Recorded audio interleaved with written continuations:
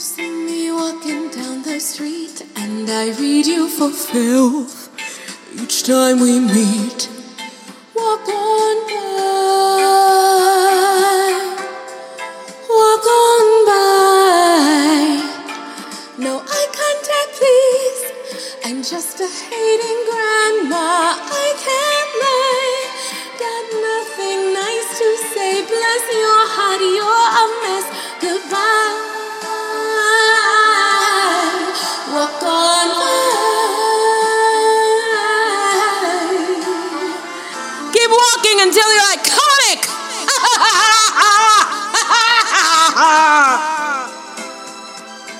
Testing, testing. Hello, it's your girl, Kelechi. Welcome. I'm doing an impersonation of someone, and I don't know who that person is yet, so I'm just gonna stop. Welcome back to Cake and Kombucha. We are approaching a special anniversary. For those of you who are new listeners, anniversaries are any time I decide to congratulate myself and feel excited that this is happening. So, stay tuned for some anniversary programming.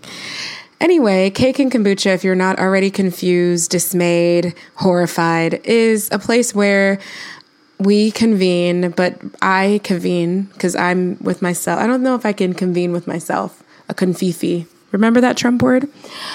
We confifi to talk about politics, the news, reality television, just shady boots and nasty business and anything that's going on in the world in a, I'll say lighthearted, but also sometimes serious manner. As you can hear, I'm a little hoarse today. I have been going through it with allergies and I'm kind of losing my voice, so I hope that's not very annoying to listen to.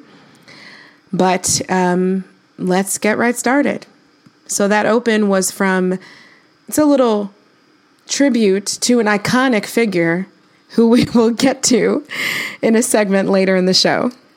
But first, what should we get into first? I mean, let's just get right into it. The thing that is dominating the news feed right now is, I feel like we went back to calling him Mueller. No, I met someone called Mueller. Okay, it's still Mueller. Bob Mueller. He is mad as hell, and he's not going to take it anymore. Basically, if you've been living inside of a vacuum-sealed bubble, first of all, congratulations. That's one of the most wise things you could do at this very interesting / very sad period in American history. But Bob Mueller, the second longest serving FBI director in American history, who's worked under presidents of both parties, had to come out and pull a full Nene Leakes and tell you guys, I said what I said. I said what I said.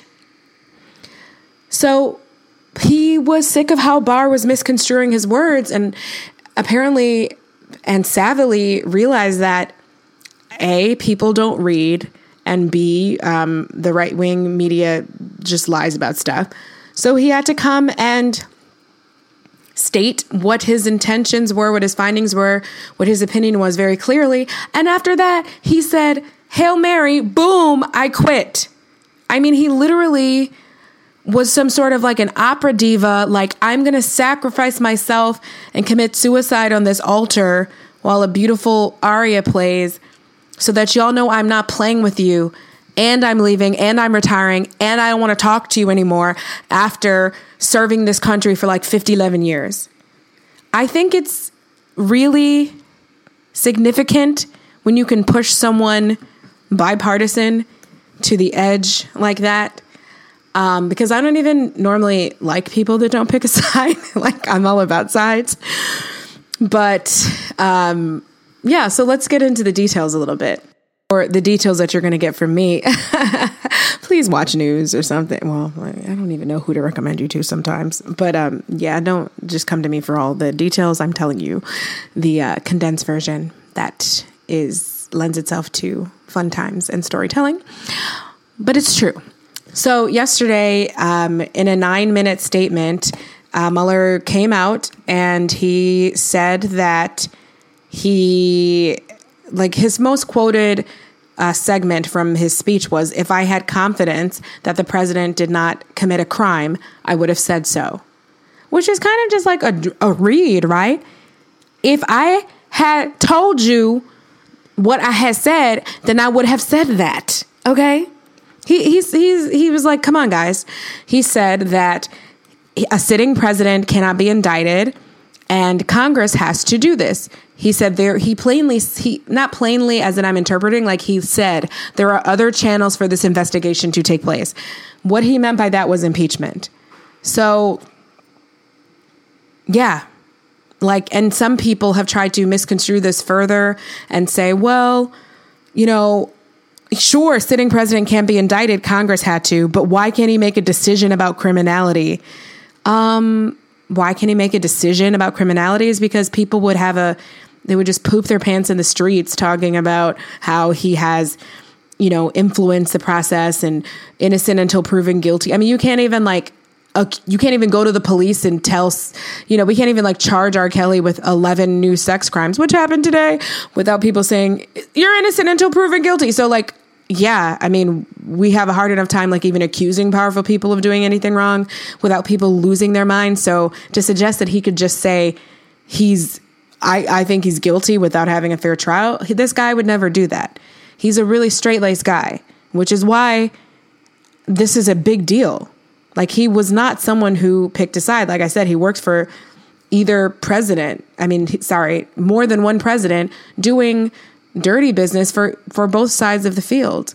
So yeah, this is kind of like you pushed a really square, likes to play by the rules, by the books guy to the edge. He waited a really long time to come and give this response. And what's happening now? A couple things are happening. The pod is late. You're probably going to listen to this Friday morning, but I'm kind of glad I waited a little bit because yesterday I was going to be like, oh God, nothing's happening. It's just that the left news wing, let me not call anything wings. It's not a left wing. The left leaning, the correct news stations that I listen to, which I only will just say MSNBC, and I don't even know where to count CNN because they play games they just play a lot of soap opera games right now. But I just thought I was going to come here and tell you that those people kept playing this over and over again, and it was just a circle loop clusterfuck of impeachment conversations and analysis that didn't go anywhere. However, there seems to be some crossover, and what people are saying now is that this really did have the effect of permeating that, shall we call it, the alternate dimension in which half of the country lives in. I saw a woman on TV who had gone to a town hall with a Republican representative that was finally convinced that impeachment was necessary from what Mueller did. And she was like, I didn't know there was anything negative in the Mueller report. How, sis? She said, I usually watch right-wing or right-leaning. I don't know what the word she used. It actually didn't even sound that it sounded inflammatory the way she said it. It didn't sound great. But she said, I usually watch right-wing politics stations or whatever. And so she never heard there was anything negative in the report. I mean, sometimes I try to watch Fox. Honestly, I do try to watch it a little bit sometimes just to know what's being said. Almost as a creative exercise. I'm a creative. I write, I sing, I act. You got to keep the juices flowing. Not those types of juices. Get your mind with the gutter. But I'm here to report that there's no real trick to, massaging this information, creatively packaging it. It's just lies. It's just flat out lies. It's not going to help you pitching ideas if you work in, branding or marketing. You can't just be like, this box is a circle. This purse is a car. But that's basically what they're doing. So there's really no magic. It's just lies. So I turned on the station and they were like, this example, I guess they did flip because they were like, it's just a sad day. This was on Fox. One of those people, they all look the same. I don't know. They go to the same plastic surgeon. It's just a sad day when you find out someone you've respected all these years is a lying, low-down, dirty dog. Really? They didn't say low-down, dirty dog, but something very close to that effect. I'm not even exaggerating with that. And so here I am saying that I don't like people that could be on either side. Like, pick a side with your values, do that. I'm suspicious. To me, if you're not on the side of like right, then you kind of are letting injustice go by and yada, yada, yada. I'm sure you've gotten that by now by listening to me, even for just this pod. But they're taking it and just saying, okay, well, someone who I really trusted every decision he's made for the past 30 years is obviously just an idiot and forgot all of his methods of investigation and lost his magnifying glass and can't write notes on a trusty notebook, a handy dandy notebook anymore because he came out with these assertions. So he's just a dick now. Like so there you go. That's a perfect example of just spin from either side. I'm saying he's always been fair, so he's a measured, kind of closed off person that doesn't like the spotlight. So this is even more impactful. And they're saying, well, he just lost his mind. He's just turned full anti-Trump. He laid down in the poppy field and took a nap in Emerald City. Like, they're just like completely discrediting him, which is kind of rough. Like, I'm not in the business of feeling really sorry for powerful old white men that helped push conservative agendas from time to time. But imagine what it must be like to just be minding your business and doing your job well for 35 years and then to continue to do what you're called upon to do and just really feel like you have to quit in a kerfluffle because what you do is not respected anymore. That's kind of grimy. It is. It's kind of shocking. I mean, it's shocking to watch other old white men like come for this other old white man. Like, I would think that he was in the circles where those people respected him is what I'm saying. So also today, Trump tweeted, and let me quote this exactly: "I had nothing to do with Russia helping me to get elected."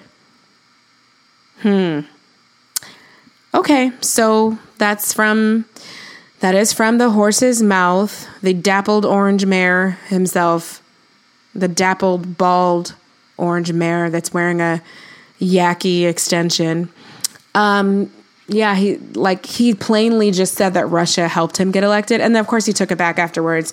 So I wonder when his people will muzzle him or give him some horse trank for today. They have to keep him off the computer until this boils over, which I'm sad to say it really might. It really just might.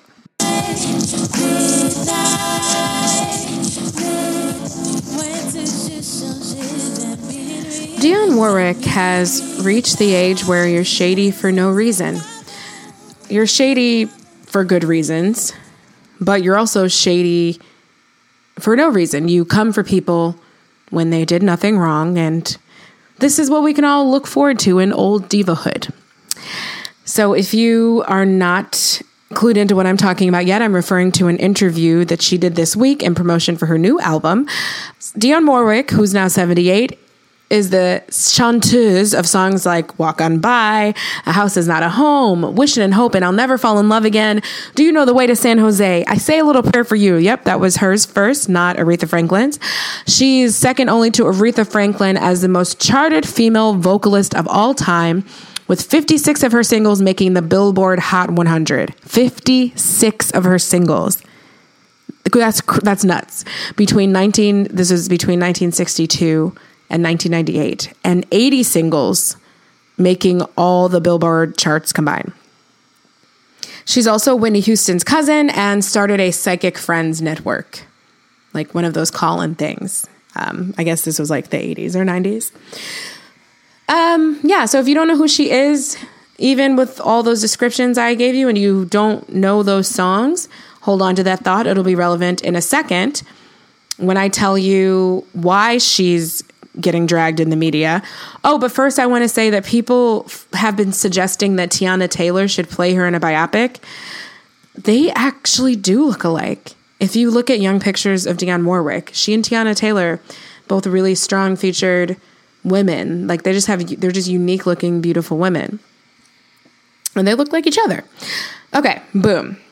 So she has been in the news this week for saying that she doubts Beyonce would reach icon status. And as often happens whenever anyone says something and receives a backlash, she walked it back a bit. Then, which also often happens, people felt like being contrarian that day, and they also helped her walk it back. They were like, no, that's not what she meant. She just compared, other people who are icons, like people the level of Gladys Knight. And okay, so those people that I mentioned who are defending it, yeah, they didn't listen to the full comments either.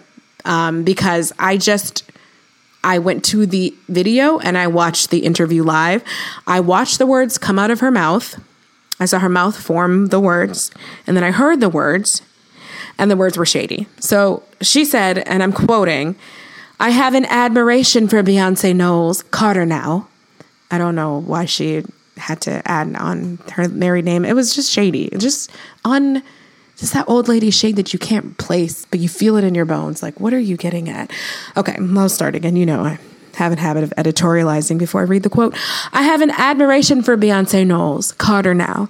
Watching her growth has been quite refreshing. It's wonderful to see how she's been able to create what and who she wanted to be and who she is. Very proud of that. I really am. Now sustaining and becoming a big icon that a Gladys Knight or a Patti LaBelle or a Johnny Mathis or a Frank Sinatra or a Sammy Davis Jr. is, I doubt that. I really do. And I love her to death." Anytime anyone says I love you to death or bless your heart, they're shading the fuck out of you. "I doubt that. I really do. And I love her to death. But that iconic status, like those people I mentioned, those 4 names, it's a long road to hoe." So that part I quoted, like guess what? Let me read you her apology first. She went back, she gave an apology that was again, the opposite of what she said. And it goes as follows. "What I said is in quotes. What at essence said is not. It takes a long time to reach and achieve iconic status. That's not to say that Beyonce isn't well on her way. She is a gifted performer. That is a reach from essence." Well, you guys, guess what? Like I said, I'm not an investigative journalist, but when it comes to a Beyonce topic, you can bet your girl transcribed exactly what Dionne said off the video. Like, I did not pull this from an article. I typed her words. She literally said, "I doubt that. I really do." And then in her apology, she said, "Beyonce is well on her way." Those two statements are opposite. They're not. They're opposite. Okay. Yeah. So that was very trippy. I mean, let's go back to what is the definition of an icon? Like, basically, the dictionary definition doesn't even. I think we know what we're talking about. Pop stars, famous people in this instance, but like the first couple definitions in the dictionary are not, they don't even refer to people's last. And it's generally, I just Googled a couple different online dictionaries just as a survey. A person is last and it's once. All the other icon like definitions that come first refer to like images, but the definition really was very simple. It's a person who's revered or idolized. There's no album sales quota. There's not even longevity written in. So the temptation here, and everything I say is included. I'm not saying that I'm like above and beyond this in my arguments, but everything else that we throw at this now will be based on, definitions that we make up, like bars that we say you have to meet to be an icon, and we can take them away and add them to suit like whoever we're arguing for. And we are just talking from our gut feelings, but I think it's unquestionable that Beyonce is revered or idolized. And okay, fuck the philosophical fairness. Like, obviously Beyonce is an icon. This is stupid. I don't, anytime people en masse are sobbing about touching you, you're an icon. Okay. So Dionne Warwick could have just said, "Hey, I'm going to list a lot of people who are dead or 80 years old, and Beyonce is in neither of those. So, in a game of which one of these things is not like the other, she'd lose." Or Johnny Mathis. Oh, he's still alive. Thank God. Stand corrected. He's a really handsome black man with a big cleft chin who older black ladies were obsessed with. He's actually like came out as gay, like way before it was I don't know, say in vogue, like acceptable or just common. Like people just didn't really say that when he did. He was standing in his truth. He's so gorgeous back in the day. I looked at pictures of him and his voice is beautiful. He sold 350 million records worldwide. So Dionne is calling back to people who are extremely, extremely famous, but don't have the name recognition of Beyonce, had really, really long sustained careers, but again, are older than Beyonce and don't have the name recognition, but also like, why compare her to people who are older? Because she's just not old yet. And she did not say, again, she didn't say, for all the people just who like to gloss people, I swear. I mean, I don't want to be hypocritical because I like overanalyze things too, but people are like into the verbal. This is like the time of just the verbal gymnastics, the iPhone press releases, apologies, like there's not that much room for interpretation in some of these things that we go back and forth with each other on the internet about. Like, she didn't say Beyonce's not there yet. She said it's a long road to go and I doubt she'll get there. I really do. Like, I'm going to keep repeating that. So the question is, what would make you doubt that? Like, oh, just because it's hard? Well, I think Beyonce is on her way, having already done this for 20 years. So, I mean, the other unspoken thing is like Dionne, like I feel like to have this conversation, obviously thinks she's an icon and she has had an illustrious career. And for the people who are taking this to mean like, well, some songs are memorable and what in the pop music catalog is going to be played years from now, et cetera, et cetera. Like, so for those of you who don't know, all of those songs I named at the top, except for one of them, was not her, was not him, was written by Burt Bacharach, a famous composer. He's an iconic sound. You know, his music catalog is huge and vast. And just in a time where like we always rag, like we say everything's a cover, but back in the day, singers like did cover, you know, there were these famous writing teams that wrote music for the whole, you know, of record labels that they work for, and which is pretty similar to how it works now. And singers took them. And so the songs were just different. I mean, so yeah, Dionne's an icon, but like you're an icon to like gay men and black musical theater girls like myself. Like I love you, but you are niche. Like I was working as an office manager where I picked the music and I played bossa nova every morning for like 3 months straight. I'm secretly born in the 40s, but that doesn't mean you need to get cocky about it. Like, I also was confused for a second and thought she was Diane Carroll. And I was like, wait, I was trying to find out. I knew she was the first, you know, one of the first black leads in a sitcom on television. I was just sure. And I was like, why isn't this in Diane Carroll's IMDb? What's going on? I was like, why isn't this in Dionne Warwick's IMDb? And then I realized I was thinking about Diane Carroll. But yeah, it was a shady comment, and you have to consider the impulse to name the most famous and highly argued about, the most frequently brought up. She's in phrases in our culture like, you know, Beyonce has the same 24 hours in a day as you do. I mean, this is something that like yoga moms at Peloton like say to each other. And she chose that person.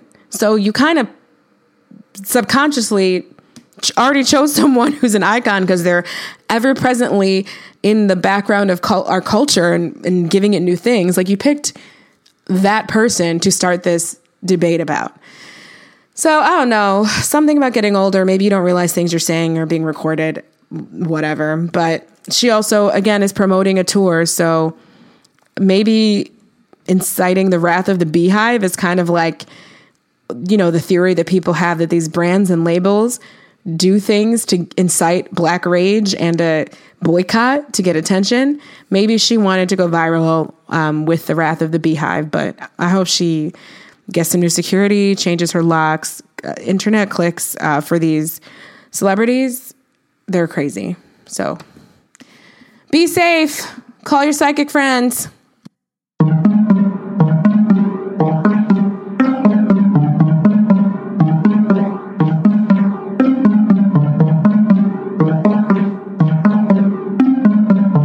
so this next story is a sad one.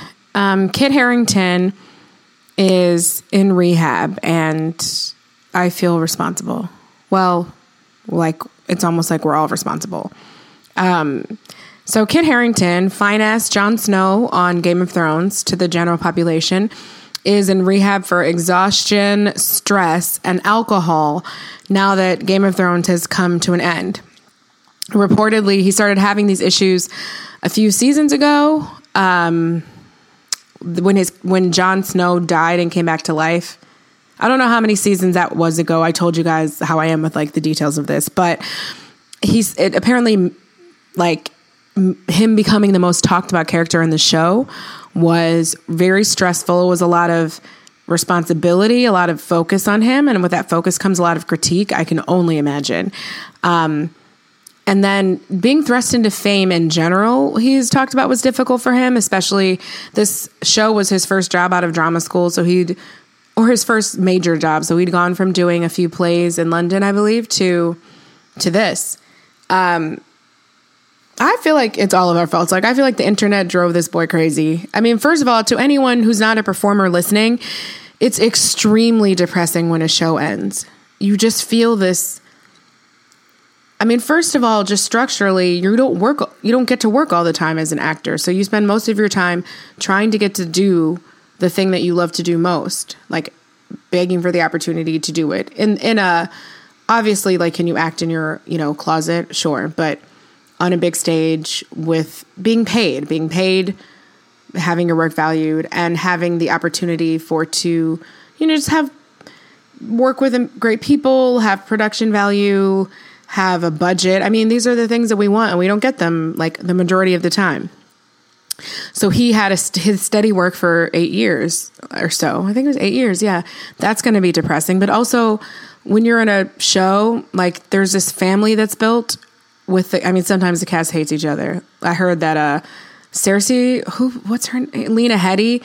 She specifically said she wouldn't film with that guy. I don't remember his name, so I'm not even going to pretend. But one of the other cast members was her ex, and they had a bad relationship. And she was like, I need this call sheet to not have me and him go by the craft food table to get peanuts at the same time. I don't want to look at him. I don't want to hear his name. I don't want to hear a whisper of his voice. Thank you. And I get $1 million per episode. Boom.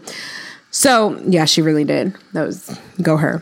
But yeah, you build this little family, and it's really a weird thing when it ends, because you know how much those people meant to you, but at the same time, you will never be as close to them at any other moment in your life. You'll never see the same people every day. You'll never feel that same energy.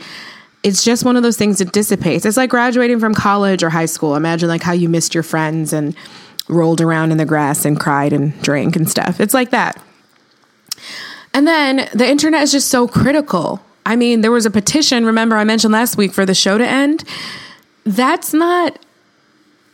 Imagine the things that you take personally every day. I take all kinds of things personally that I really don't need to. So I don't know how people let this internet stuff roll off their back. I'm going to be honest.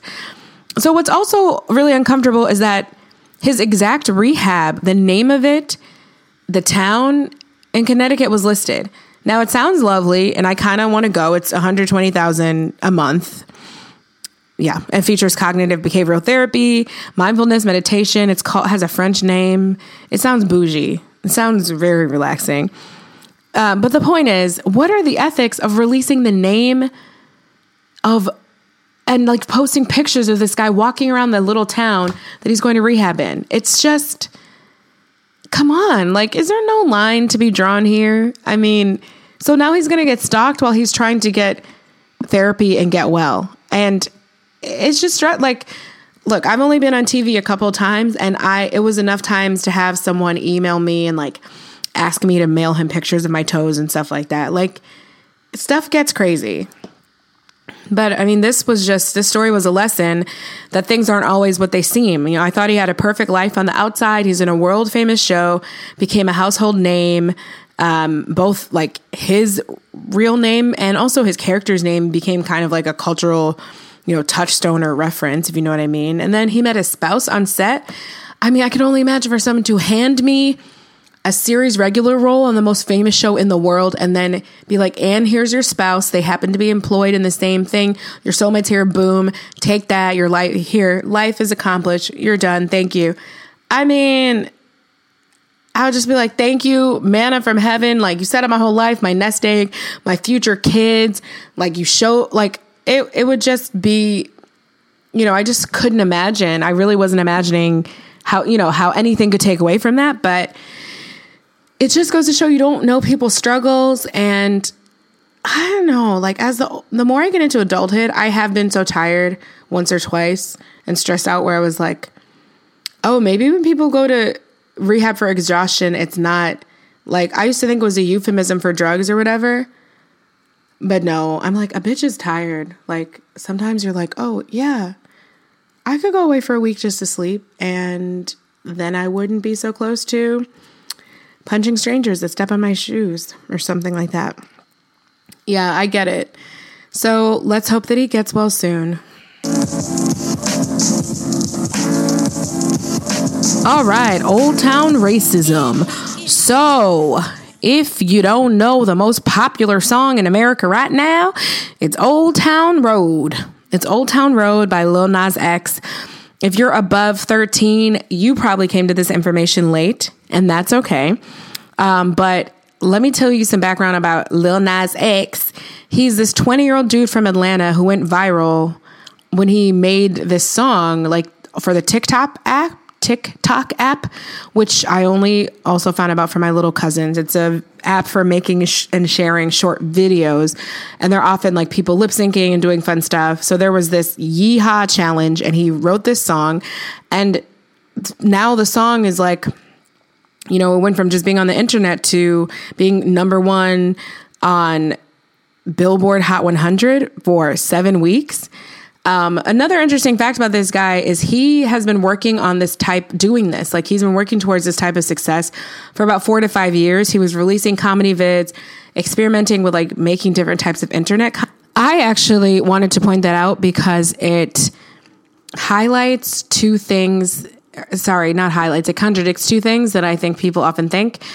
One being that success is overnight. It's usually not. Usually people worked at it for years before they hit widespread success. And then two, that Black people, especially like these young Black musicians and stuff, or maybe like the overall stereotype that we're just innately musical and we just like pop stuff out like an Easter egg rather than like we work at it, we train, we study, things like that. Like, Black people are often associated with things like, just like, you know, just, it's just a vibe. It's in your Negro soul, versus that we can have discipline and we can be strategic. And this is someone who like strategically tried to go viral and then was successful. So I think it's really cool that he decided like music would be the way after like dabbling in his like comedy videos and stuff, which had gained a big following, and then mastered that enough to release this hit. So I should also mention, I was so distressed. This isn't even like the racism I wanted to address, but this happened. So anyway, Old Town Road is this country song that has this like 808 bass, boom, boom, that comes in, you know, I got horses in the back, mama, I don't know the words, but it's just silly, catchy word salad about this, you know, being a cowboy. So the first slight that happened to Dude is that when his song debuted on the Hot Country Songs chart of Billboard, they took it off. They said, upon further review, it was determined that Old Town Road does not currently merit inclusion on Billboard's country charts. When determining genres, a few factors are examined, but first and foremost is musical composition. Blah, blah, blah. It incorporates references to country and cowboy imagery. It does not embrace enough elements of today's country music to chart in it. I don't care about reading the rest of this because how often do songs get placed on there and get further reviewed? Like, how and why would this happen? So don't pretend you forgot to put it through the song discerning washing machine. You just took it off because you realized it was a Black dude and you were like mad about it. And also note, whenever you have to like make a statement saying that this decision had nothing to do with the race of the songwriter, then it did. It did. So anyway, excuse me. So yeah, like in the song, he says, cowboy hat from Gucci, Wrangler on my booty, can't nobody tell me nothing. So then Wrangler dropped a limited collection of clothes I think are probably overpriced with him. And people said they wanted to boycott. People were tweeting, saying that it was cowboy appropriation and that they were going to never buy Wrangler again. And I just think that I love the internet because it's a place for protest, but it's also a place to just blatantly show you're racist and embarrass yourself. Like, I don't know this fight to the bottom that like rednecks and Trump voters are doing and engaging in right now, but I think it's crazy that you want to have a reason to boycott things, and it's crazy that you want to be able to use the word appropriation back.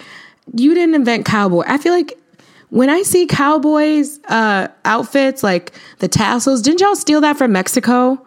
Didn't y'all steal America from Mexico? Okay, so go sit down. Just shut up. Can't nobody tell you nothing. Shut up.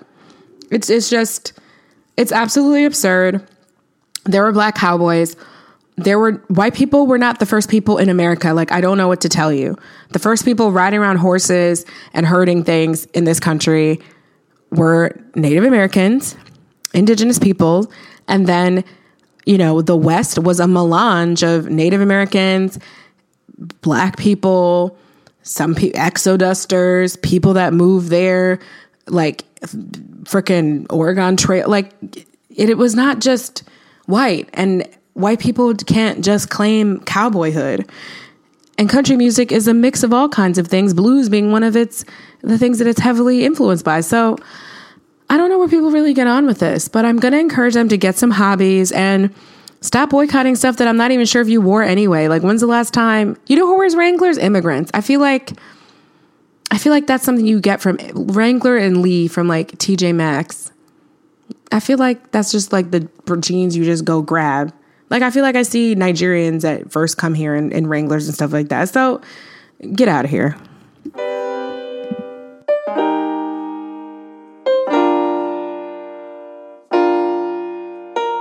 Okay, so I have an update for you that contains more of my opinion than I wanted, because I have this thing about sources. I'll explain. So the college admission scandal is continuing. I think especially since it's about to be SAT time right now. It's just ripe for still, making stories about it.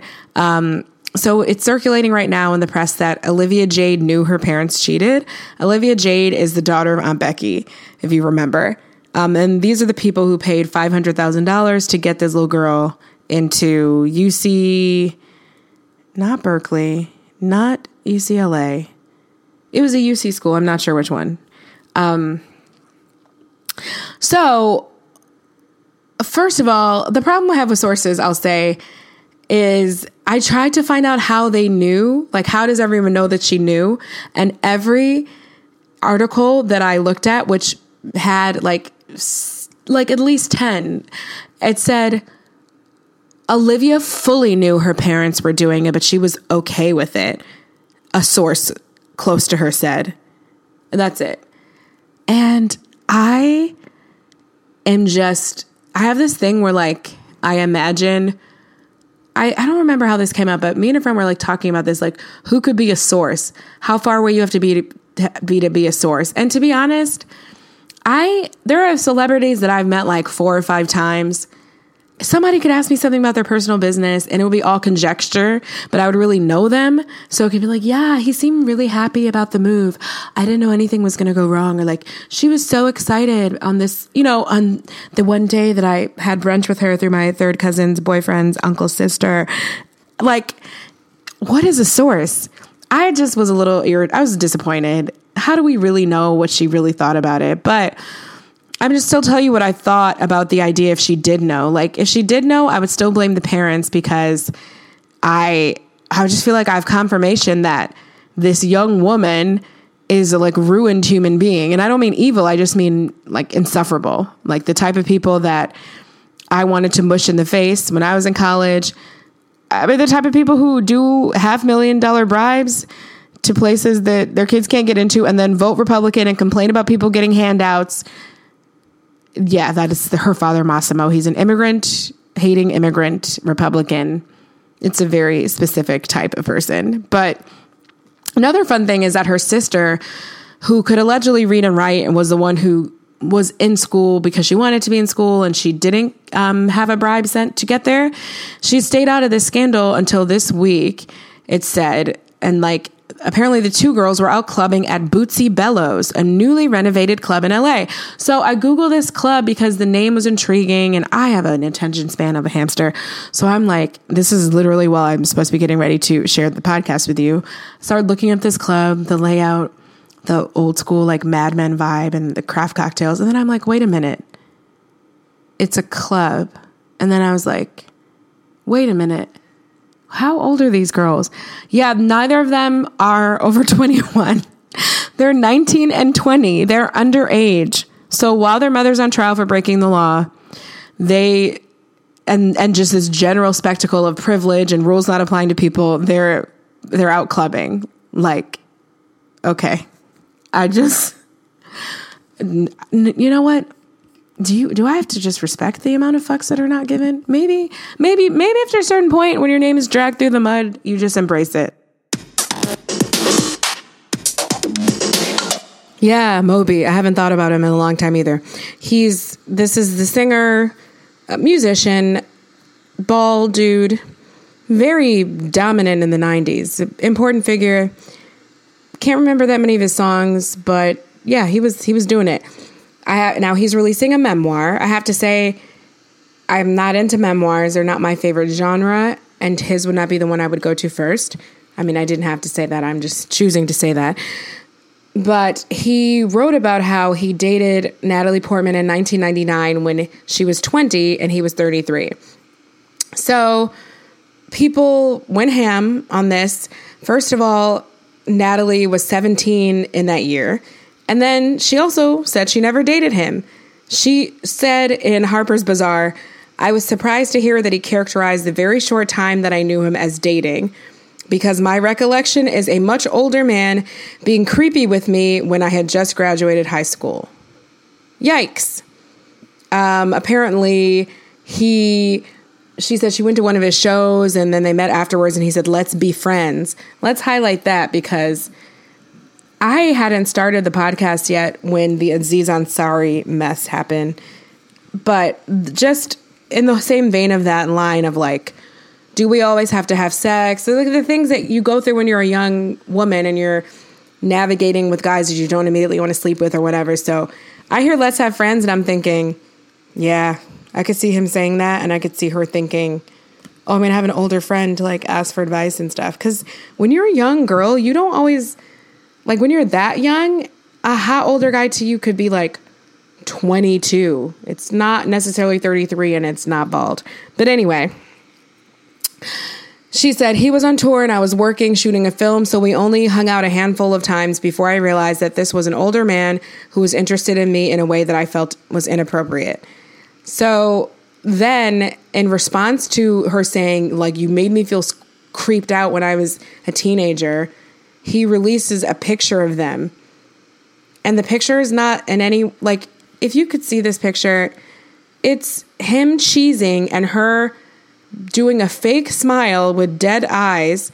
His hand is clutching her shoulder, but in the way that, like, when someone's body's tense and you didn't actually feel that you were allowed to, like, wrap your hand around their shoulder fully. Like, she has a don't touch me stance, and the picture just honestly made things so much worse for Moby. That picture was just nails in the coffin of this memoir. But he wrote a response back on Instagram, because as one does, I recently read a gossip piece. Okay, it's Harper's Bazaar, girl. Get it together. I recently read a gossip piece where Natalie Portman said we never dated. This confused me, as we did, in fact, date. And after briefly dating, we remained friends for years, blah, blah, blah. I respect her. I can't figure out why she would actively misrepresent the truth about our, albeit brief, involvement. The story is laid out in my book with lots of corroborating photo evidence. There is no corroborating photo evidence of you dating. Even if you showed a picture of your penis inside her vagina. That doesn't mean you dated. So honestly, like, two people saying that they didn't have like the type of relationship that they had, but not disputing that they knew each other, you're just going to have to pick a side. And I picked Natalie's. And then he wrote these like, I feel sorry for myself posts, copying and pasting his own posts and then saying, sincerely, what should I do when people believe accusations and not evidence? How is there evidence that she didn't feel uncomfortable, you quack? Okay, so the way this ties into Mueller and sources, Natalie Portman is Mueller and I'm a source.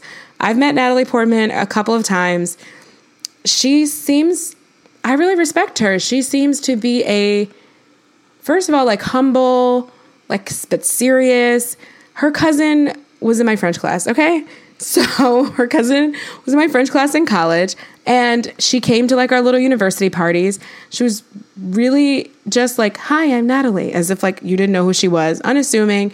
And then later I met her at like charity things, and she was very about that life. Like, I think some stars are like that when they get to achieve a certain number of their dreams really, really early. They just have their shit together, and then they end up being able to use their fame for good causes, activism. So I've just respected her in that way. I saw her give a commencement speech at my brother's school. She's a really like impressive woman, and she's not someone who's all hanging out in the public eye all the time gratuitously. She comes out to promote and stuff. She goes away. She's not a like messy person. She's reserved. So to me, if she felt the need to say anything that came off as like slightly shady, that kind of means you scarred her for life. We all have those stories of those people that when we were on the cusp of teenagehood and womanhood that came in and made us feel really creepy. And that just resonates. Like, I get it. It's very easy for me to imagine. It's not, Moby, he looks like a Q-tip, but he's not like an ugly Q-tip. Like, there's nothing to be ashamed of. I don't really see a reason why she'd be like, he personally disgusts me. I have to eradicate any indication that I ever like knew this person from the earth. She said that their age difference was really high, like 17 and 33, which can be proven by birth certificates. And she was uncomfortable. So that was an interesting little like debate, like a viewpoint, who gets to say what dating is. And then let's say, have we covered this part yet? Oh yeah. The Diane Carroll angle. We talked about the Beehive. Okay. So then the Portman army, I don't know what her people are going to be called. The Portman army came in, and now Moby is getting death threats. And I just feel, oh gosh, one of the other pictures he shared, I hadn't even seen this one, you guys. She literally looks like a child and is just holding a sheet cake. And he looks like a bearded older. Oh, yeah. Wait. Oh, no. Yeah. Age difference just became very real to me. Sometimes if they're celebrities, like you don't really picture it. But yeah, no, they just have pictures together. They're like standing next to each other. That doesn't mean it was dating. It's so weird. Okay. So now Moby has had to cancel his book tour because he's getting stalked by the Portman Hive and getting death threats and everything. So he's retained the services of an apologist, a professional apologist. That's probably a skill. That's probably an entire employee in a PR office, I would assume. So I just want to say that it's on Instagram, and the post says, it's a picture that says, not a picture, but like it's a font that's like a branded font, from Moby, an apology. From Moby, and then like the next line, an apology, on a white canvas of space, just a white square with that black text. He made a kind of art installation out of his apology, I guess. So then all the text is in the comment part of the Instagram post, which is weird because you could have written it in the top part. Anyway, he said, as some time has passed, I've realized that many of the criticisms leveled against me regarding my inclusion of Natalie are valid. He says it was inconsiderate of him to not let her know about her inclusion in the book and for me to not respect her reaction. I admire her, blah, blah, blah. Blah, blah, blah. I tried to treat everyone with respect. I apologize. I accept the dynamic of our almost 14-year age difference. I should have acted more responsibly and respectfully when I first met her years ago. I don't know. So people didn't like that apology, which, I mean, that's the way it goes. Usually you got to apologize twice nowadays because the first one is usually bullshit. So then he wrote in that same dramatic in that like the white Instagram square, last post, period. And then again in the comments area, I'm going to go away for a while, but before I want to apologize again, and before I do, I want to apologize again and to say clearly that all of this has been my own fault. I'm the one who released the book without showing to people I wrote about. I'm the one who posted defensively and arrogantly. I'm the one who behaved inconsiderately and disrespectfully both in 2019 and in 1999. There's obviously no one else to blame but me. Thank you, and I'm sorry, Moby. I got really excited. I got so apologetic that I knocked my microphone over onto my chest. Sorry about that. Ooh, I'm about to sneeze too. So basically, I'm very interested in this pattern of how these things go in the media, where first, left to their own devices, the person like kind of gives a wishy-washy, like, I'm sorry if your feelings were hurt. I'm sorry if you were dumb enough to interpret what I said wrong, like things like that. And then some PR person just throttles them and gets a hold of them, and they give the most effusive apologies, just like on the floor, kowtowing, like everything you ever thought was ever your fault or anyone else's fault is all my fault. I caused the extinctions of the dinosaurs. It was me. It wasn't a meteor.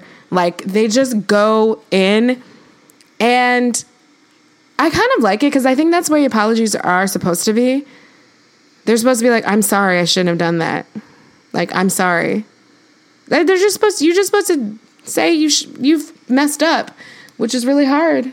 It can be, and it can be really hard to do, but like, it's very effective. It's very effective. You don't have to pay well, I would make you pay me. I was going to say I would tell you for free, but no, you can retain my services. I'll write some apologies for you. Anyway, Natalie pulled a Mueller and came out of, coming for people and saying, look, I said what I said. This Q-tip was inappropriate. And now there's no book tour, but I'm honestly pretty sure the book will sell well for people who like that sort of thing. All right, I'm going to wrap this up because I have a cold and I need to drink some tea and hit the hay. But there's a lot of, I was going to say Real Housewives, not Real Housewives, 90 Day Fiancé, like 18 franchises are on right now. If you have not got into it, you have all the time in the world. Download the TLC app. Dang, I sound like a commercial. I really do. But it's just good entertainment, you guys. And so they have so many franchises. There's like usually the first 90 days, which is when the couples do their like 90 Day Fiancé visa. There's before the 90 days when they met, before they got engaged. There's 90 Days Happily Ever After, which is showing after they got married. And then there's a Where Are They Now series that's just individual families of, I don't know if those two are the same series. It's a lot of series, y'all. And then the last one is called 90 Days the Other Direction. So very exciting. This one will feature, so far, there's a woman who's like 60 years old. She got catfished by what looked like a 30-year-old model that was from England, but it was a 30-year-old Indian IT person, and she is moving to India with $4,000 in savings to be with him, this guy she's never met. So this is the opposite of the way the show usually goes, because usually the Americans are bringing people back. There's a guy that's moving to a really remote village in Ecuador, like a tiny, tiny place with this woman he met when he was traveling. So it's really going to be interesting to see the other direction. But I want to do a quick drag to the La Famille Chantal. So this is Chantal, the African-American family, featuring the daughter, Chantal, who speaks very, very slowly with her mouth closed. She speaks with her teeth. She speaks through her teeth all the time. I don't know what it's about. So just a terrible their relationship has fallen apart. The parents were convinced that because her fiance was from the Dominican Republic, he was like harvesting organs or something. It was so mortifying, and it continues to be mortifying. Like I said, being half immigrant, I didn't know people were so ignorant about immigrant shit, like sending money home to your family. I mean, he sent money home, and there were issues about how much he sent and whether he should have consulted his wife more, but they were like, what is he sending this money for? You know, I think he has a drug business, just all kinds of weird accusations. It's like he's sending it home for his mama and his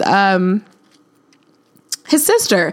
So then the end of last season, he's at dinner with his wife's family, and he gets in a physical altercation with their brother, who started it, by the way. He told them something like, stop talking to me, which was valid because they harassed him.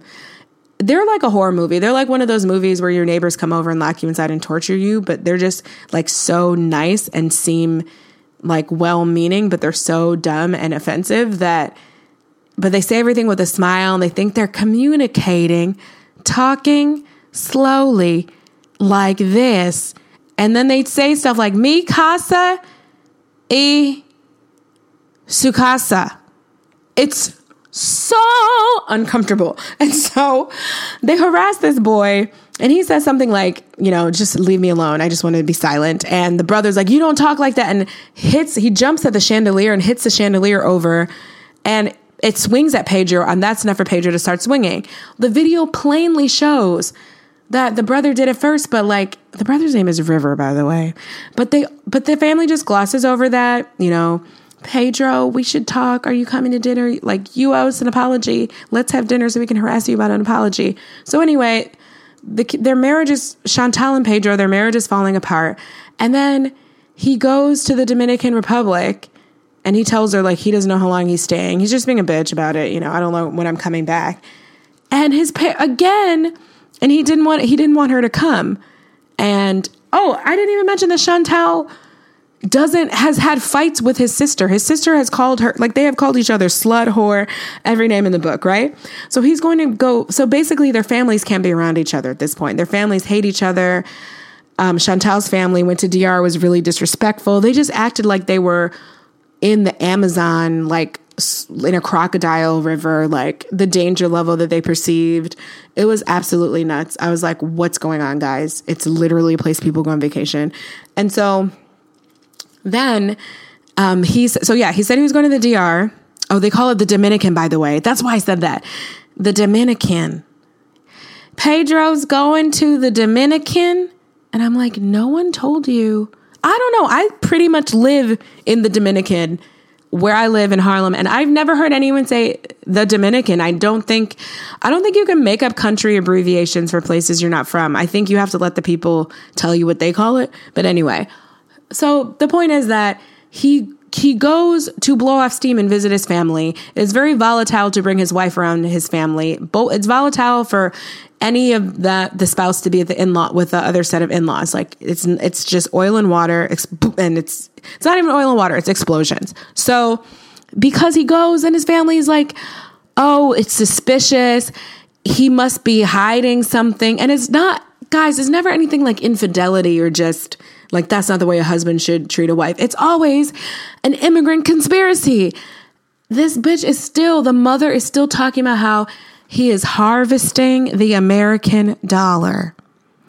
So let it be known that when you move to a country and you get a job there, your savings are like organ harvest. Like, you're not supposed to collect the currency of the country which you've immigrated to and put it in the bank or for your uses, or send it to your family, because it's sketchy. Like, I don't understand. He can access the American dollar as much as he wants when he works an American job. It's so weird. But yeah, so they were just like, there must be a reason he didn't ask. Yeah, he hates you. He hates all of you. He doesn't want to be around you anymore. It's so frustrating. I don't know how real it is. I know it's like a little bit real, but yo, this stuff is embarrassing as an African American to watch. I just didn't know. I guess it just goes to show, like, we're American, because, like, it just looks really ignorant, like for an American perspective. Anyway, tune in. Let me know what you think. And who's your favorite couple to watch? All right, that's a wrap from me. It's another episode of Cake and Kombucha. Please, if you like what you hear, subscribe on Apple, Spotify, SoundCloud. But it's especially important that you rate and review on Apple Podcasts, because those reviews are how I know what's working, what's not working, what content you want to hear, and I can keep putting out stuff that you guys like. All right, thank you so much. I can't wait to hear from you, and I'll talk to you next week. Cake and Kombucha is written and produced by Kelechi Azie. It is recorded in New York City, on location. It features music by Melanie J.B. Charles. If you like what you hear, go to melaniejbcharles.com for information about European and U.S. tour dates, or you can hear her on Spotify.